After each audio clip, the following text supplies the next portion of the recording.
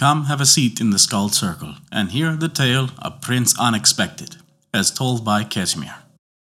Before we begin our tale, we'd like to remind you that we release new stories for free weekly on Wednesdays on our website, Apple Podcasts, Google Play Music, Spotify, Podbean, and more.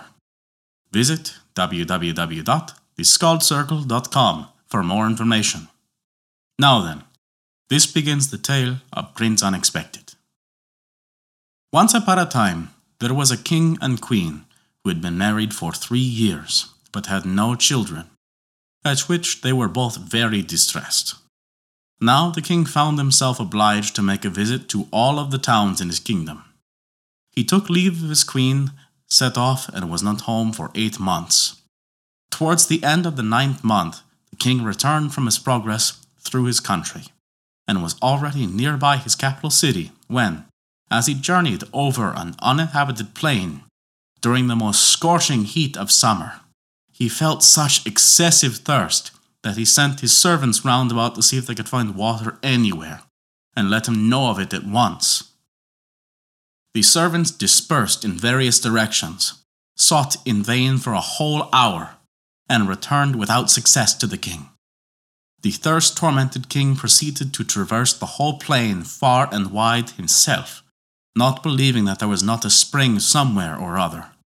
On he rode, and on a level spot, on which there had not previously been any water, he espied a well, with a new wooden fence round it, full to the brim with spring water, and in the midst of which floated a silver cup with a golden handle. The king sprang from his horse and reached after the cup with his right hand. But the cup, just as if it were alive and had eyes, darted quickly on one side and floated again by itself. The king knelt down and began to try to catch it, now with his right hand, now with his left. But it moved and dodged away in such a manner. Not being able to seize it with one hand, he tried to catch it with both. But scarcely had he reached out with both hands, when the cup dived like a fish and floated again on the surface. "Fie upon it," thought the king. "I can't help myself with the cup, I'll manage without it." He then bent down to the water, which was clear as crystal and cold as ice, and began in his thirst to drink. Meanwhile, his long beard, which reached down to his girdle, dipped into the water. When he had quenched his thirst, he wanted to get up again. Something was holding his beard and would not let it go. He pulled once and again, but it was of no use. He cried out therefore in anger, "Who is there? Let's go!" "It's I, the king of the underworld, Immortal Boni, and I shall not let it go till you give me that which you left unknowingly at home, and which you do not expect to find on your return." The king looked into the depth of the well, and there was a huge head like a toad, with green eyes and a mouth from ear to ear, which was holding the king by the beard with its extended claws like those of a crab, and laughing mischievously. The king thought that a thing of which he had not known before starting, and which he did not expect in return, could not be of great value. So he said to the apparition, "I give it." The apparition burst with laughter and vanished with a flash of fire. And with it vanished also the well, the water, the wooden fence, and the cup.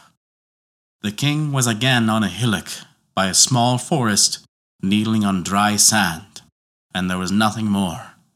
The king got up, crossed himself, sprang on his horse, and hastened to his attendants, and they rode on. In a week or maybe a fortnight, the king arrived at his capital. The people came out in crowds to meet him. He went in procession to the great court of the palace and entered the corridor. In the corridor stood the queen awaiting him, holding close to her bosom a cushion, on which lay a child, beautiful as the moon, kicking in swaddling clothes. The king recollected himself, sighed painfully, and said within himself, "This is what I left without knowing and found without expecting." And bitterly, bitterly did he weep. All marveled, but none dared ask the cause. The king took his son without saying a word in his arms, gazed long on his innocent face, carried him to the palace himself, laid him in a cradle, and suppressing his sorrow, devoted himself to ruling his kingdom, but was never again cheerful as was, since he was perpetually tormented by the thought that some day Boni would claim his son. Meanwhile, weeks, months, and years flowed on, and no one came for his son. The prince, named Unexpected, grew and eventually became a handsome youth.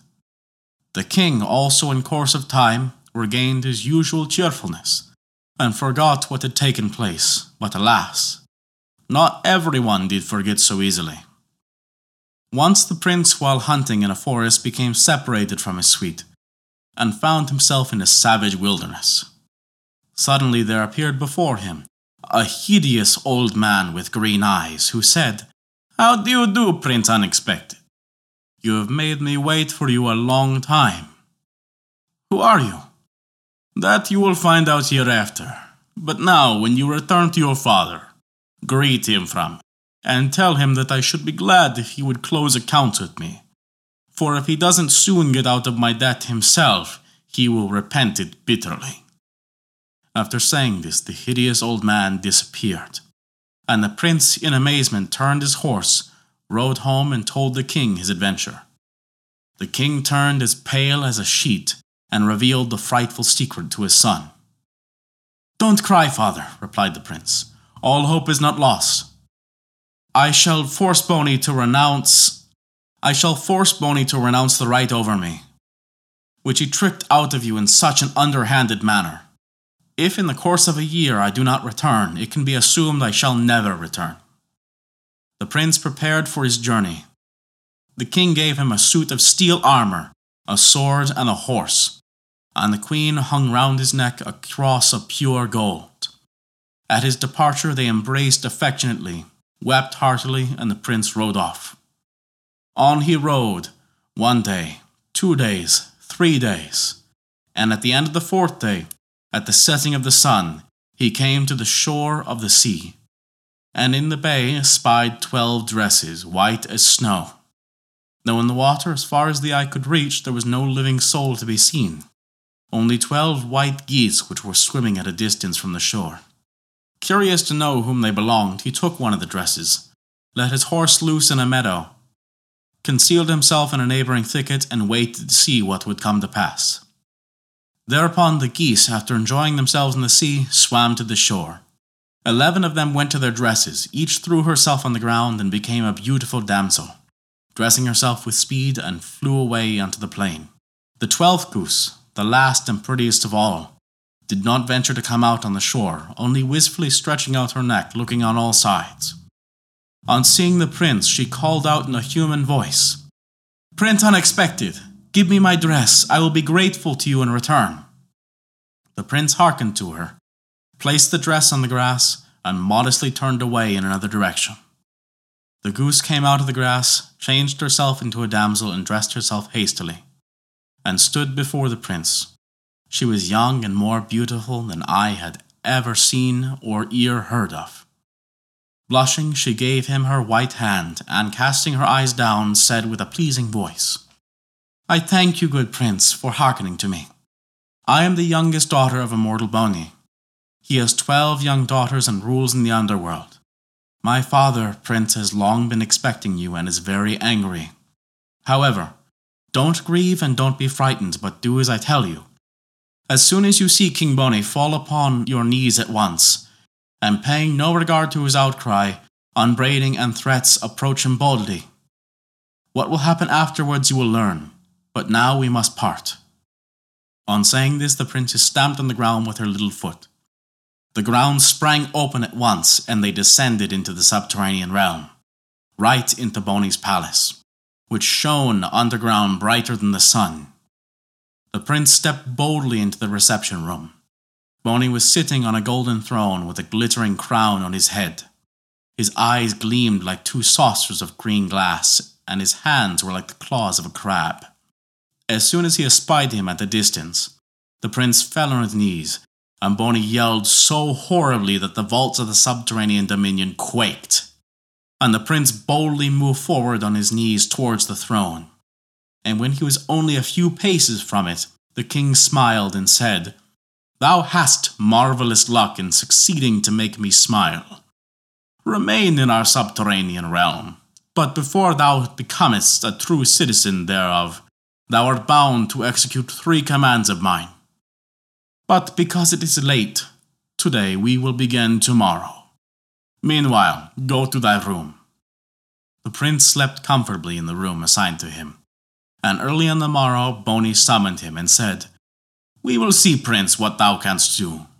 In the course of the following night, build me a palace of pure marble. Let the windows be of crystal, the roof of gold, an elegant garden round it, and in the garden seats and fountains. If thou buildest it, thou wilt gain thyself my love. If not, I shall command thy head to be cut off." The prince heard it, returned to his room, and was sitting mournfully thinking of the death that threatened him, when outside at the window a bee came buzzing and said, "Let me in."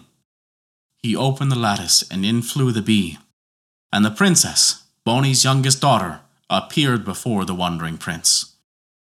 "What are you thus thinking about, Prince Unexpected?" "Alas, I am thinking that your father wishes to deprive me of my life." "Don't be afraid. Lie down to sleep, and when you get up tomorrow morning, your palace will be ready." So too it came to pass.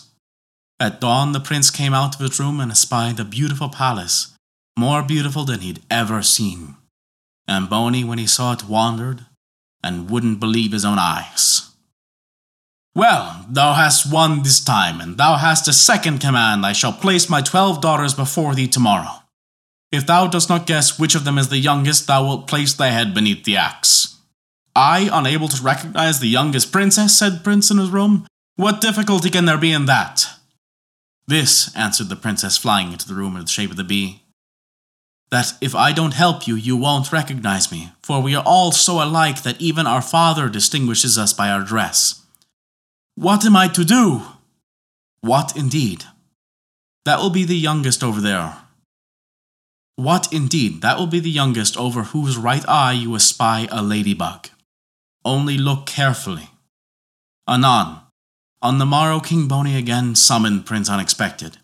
The princesses stood in a row side by side, all dressed alike with eyes cast down. The prince looked and marveled how alike all the princesses were. He went past them once, twice, and he did not find the appointed token. The 3rd time, he saw a ladybug over the eyebrow of one and cried out, "That is the youngest princess." "How the deuce have you guessed it?" as said Boni angrily. "There must be some trickery here. I must deal with your lordship differently. In 3 hours you will come here again, and will show your cleverness in my presence. I shall light a straw, and you will stitch a pair of boots before it goes out. And if you don't do it, you will perish." The prince returned desponding, and found the bee already in his apartment. "Why pensive again, prince? How shouldn't I be pensive when your father wants me to stitch him a pair of boots? What sort of cobbler am I? What else will you do?" "What am I to do? I shan't stitch the boots, and I'm not afraid of death. One can but die once." "No, prince, you shall not die. I will endeavor to rescue you, and we will either escape together or perish together. We must flee. There is nothing else to be done." Saying this, the princess spat on one of the window panes, and the spittle immediately froze. She then went out of the room with the prince, locked the door after her, and threw the key far away. Then, taking each other by the hands, they ascended rapidly, and in a moment found themselves in the very spot whence they had descended into the underworld. There was the selfsame sea, the selfsame shore overgrown with rushes and thorn bushes, the selfsame fresh meadow, and in the meadow cantered the prince's well-fed horse, who as soon as he saw his rider came galloping straight to him. The prince didn't stop long to think, but sprang on his horse, the princess seated herself behind him, and off they set as swift as an arrow. King Boni at the appointed hour did not wait for Prince Unexpected, but sent to ask him why he did not appear. Finding the door locked, the servants knocked at it vigorously, and the spittle answered them from the middle of the room in the prince's voice. "Anon! The servants carried this answer to the king. He waited, no prince. Therefore again sent the same servants, who heard the same answer, anon, and carried what they heard to the king.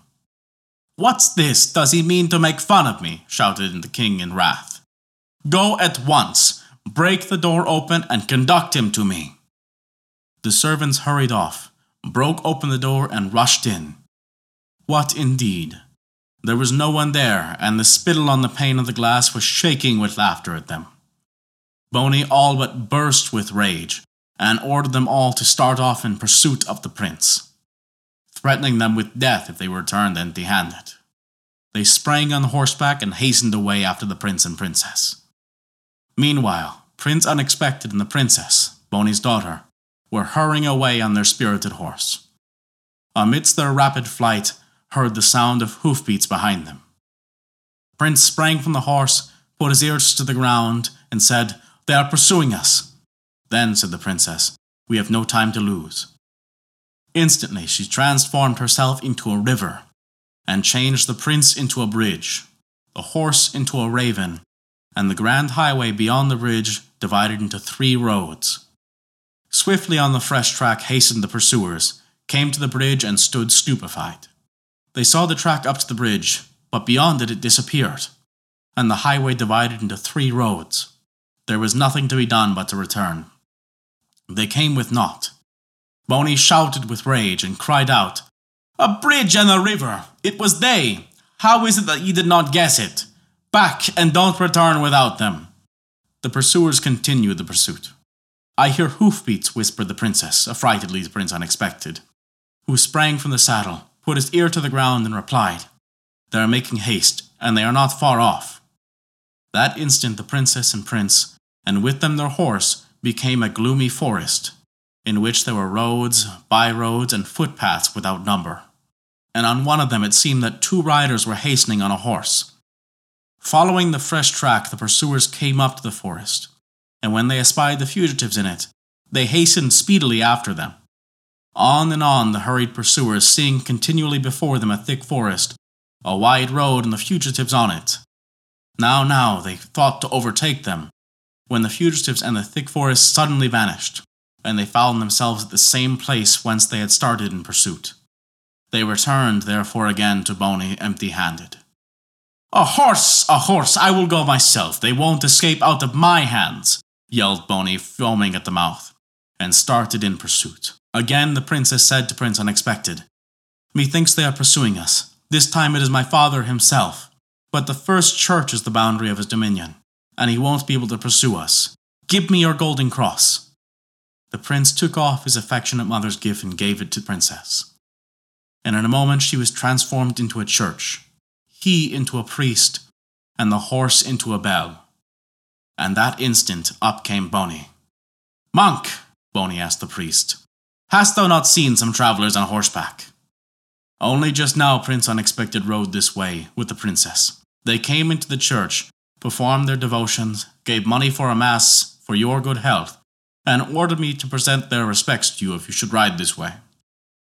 Boney, too, returned empty-handed, but Prince Unexpected rode on with the princess, Boney's daughter. But Prince Unexpected rode on with the princess in no further fear of pursuit. They rode gently on, when they saw before them a beautiful town, into which the prince felt an irresistible longing to go. "Prince," said the princess, "don't go. My heart forebodes misfortune there. I'll only ride there for a short time and look round the town. We'll then proceed in our journey. It's easy enough to ride thither, but will it be easy to return? Nevertheless, as you absolutely desire it, go, and I will remain here in the form of a white stone till you return. Be circumspect, my beloved. The king, queen, and the princess their daughter will come out to meet you, and with them will be a beautiful little boy. Don't kiss him, for if you do, you will forget me at once, and will never set eyes on me more in the world. I shall die of despair. I will wait for you here on the road for 3 days, and if on the 3rd day you don't return, remember that I perish, and I perish through your own doing." The prince took leave and rode to the town, and the princess transformed herself into a white stone and remained on the road. 1 day passed, A second day passed, and the third day also passed, and nothing was seen of the prince. Poor princess, he had not listened to her. In the town, the king, the queen, and the princess their daughter had come out to meet him, and with them walked a little boy, a curly-headed chatterbox with eyes as bright as stars. The child rushed straight into the prince's arms, who was so captivated by the beauty of the boy that he forgot everything and kissed the child affectionately on the cheek. That moment his memory was darkened, and he utterly forgot the princess. The princess lay as a white stone by the wayside. 1 day, 2 days, and when the third day passed, the prince did not return from the town. She transformed herself into a cornflower, and sprang in among the rye on the roadside. Here I shall stay by the roadside. Maybe some passerby will pull me up or trample me into the ground, said she, and tears like dewdrops glittered on the azure petals. Just then an old man came along the road, and espied the cornflower and the rye by the wayside, and was captivated by its beauty. Extracted it carefully from the ground, carried it into his dwelling, set it in a flower pot, watered it, and began to tend it attentively. But, oh marvel!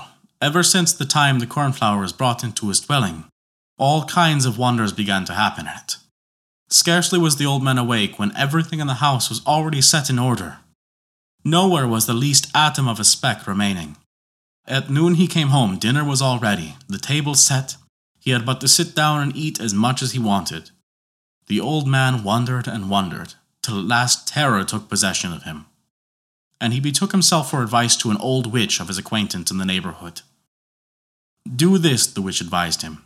Get up before the first morning dawn, before the cocks crow to announce daylight, and notice diligently what begins to stir first in the house.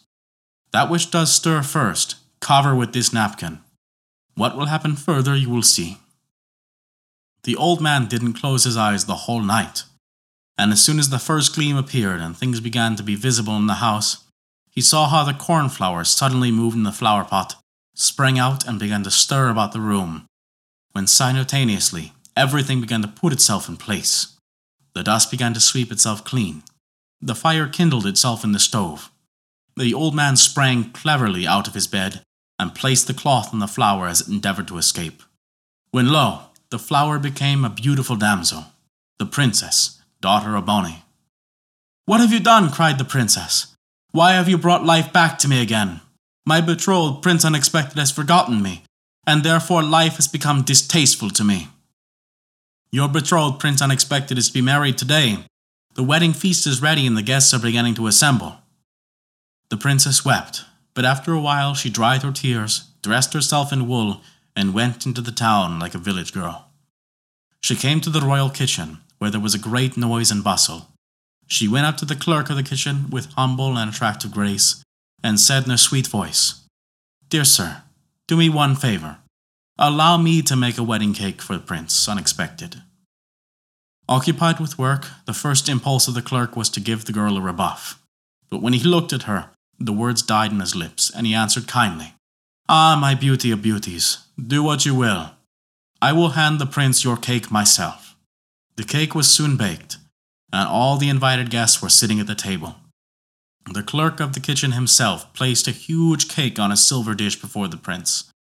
But scarce had the prince made a cut into the side of it when lo, an unheard-of marvel displayed itself in presence of all. A grey tom pigeon and a white hen pigeon came out of the cake. The tom pigeon walked along the table and the hen pigeon walked after him, cooing, Stay, stay, my pigeonette, oh stay, don't from thy true love flee away. My faithless lover I pursue, Prince Unexpected like unto, whose Bonny's daughter did betray. Stay, stay, my pigeonette, oh stay, don't from thy true love flee away. My faithless lover I pursue, Prince Unexpected like unto, who Bonny's daughter did betray. Scarcely had Prince Unexpected heard the cooing of this pigeon, when he regained all his lost memory, bounced from the table and rushed to the door. And behind the door the princess, daughter of Bonny, took him by the hand. They went together down the corridor, and before them stood a horse, saddled and bridled. Why delay, they thought. Prince Unexpected and the princess sprang on the horse and started on the road. And at last they arrived happily in the realm of Prince Unexpected's father. The king and queen received them with joy and merriment, and didn't wait long before they prepared them a magnificent wedding, the like of which eye never saw and ear never heard of. And they lived happily ever after. And that is the tale of Prince Unexpected. Thank you for listening to our story. If you enjoyed it, please take a look at our Patreon page to learn how you can earn great rewards while also supporting us. A special thank you to Kat for their support this month.